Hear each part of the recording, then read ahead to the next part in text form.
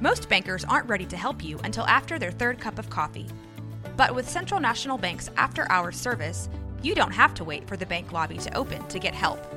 You can contact us from 6 to 8:30 in the morning or from 5 to 10 in the evening, and we'll connect you to a real, live, local person who can answer questions and fix problems 7 days a week. Bank different. Bank Central. Central National Bank. Member FDIC. This is a Rogue Media Network podcast.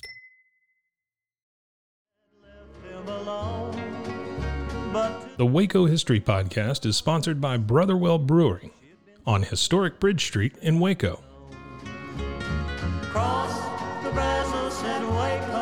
Welcome to the Waco History Podcast. We're going to air for you over the next few months a special series of Waco History Living Stories. These were segments that were originally aired on KWBU here in Waco.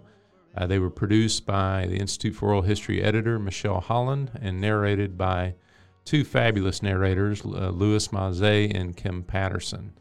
And so these highlight oral histories from the collection of the Institute for Oral History at Baylor University, which I direct, which has been around since 1970 and has over 1,000 interviews related to Waco and McLennan County history, and we're happy to highlight those here.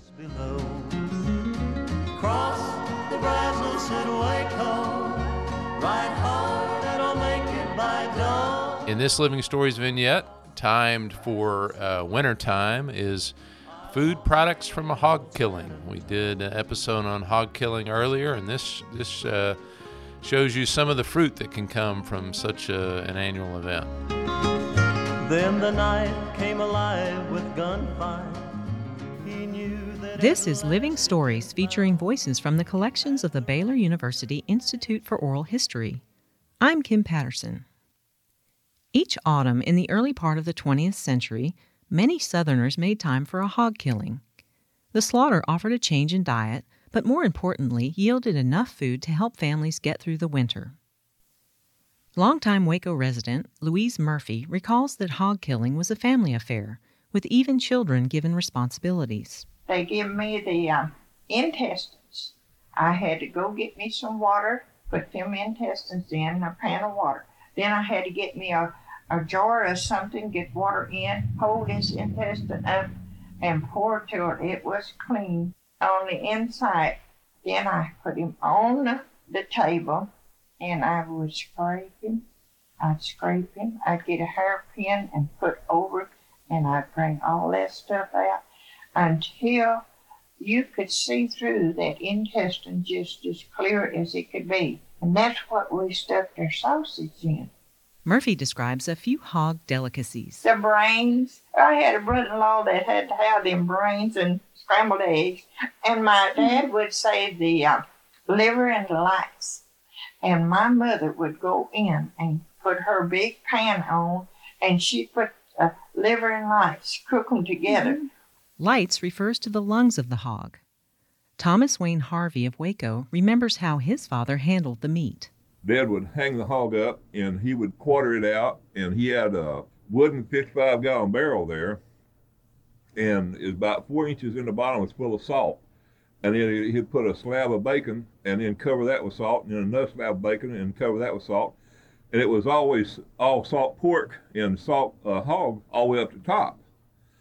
And then his hams, they put all kind of seasoning on the hams that got over there, and he had a brand new toe sack bag, and they put that ham in there, and they hung it up.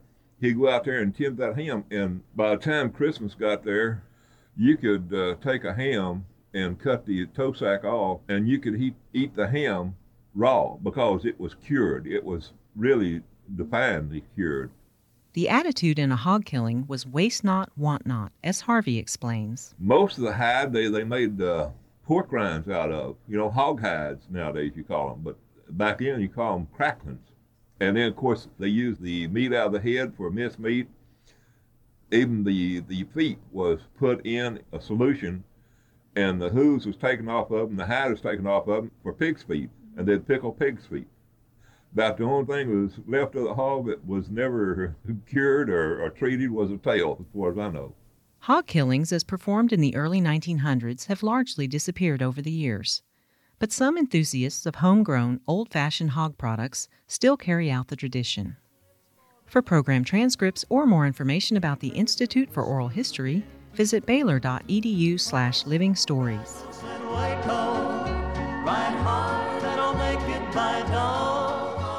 Thanks for listening to the Waco History Podcast. Like what you heard? Subscribe, rate, and review our show on iTunes so we can reach more listeners.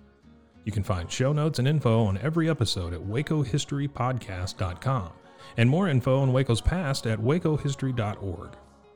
Our theme music, used with permission, is Cross the Brazos at Waco, performed by the late Billy Walker. For more info on Billy's music, go to billywalker.com. Thanks for listening. We'll see you next time. When I reach San Antonio.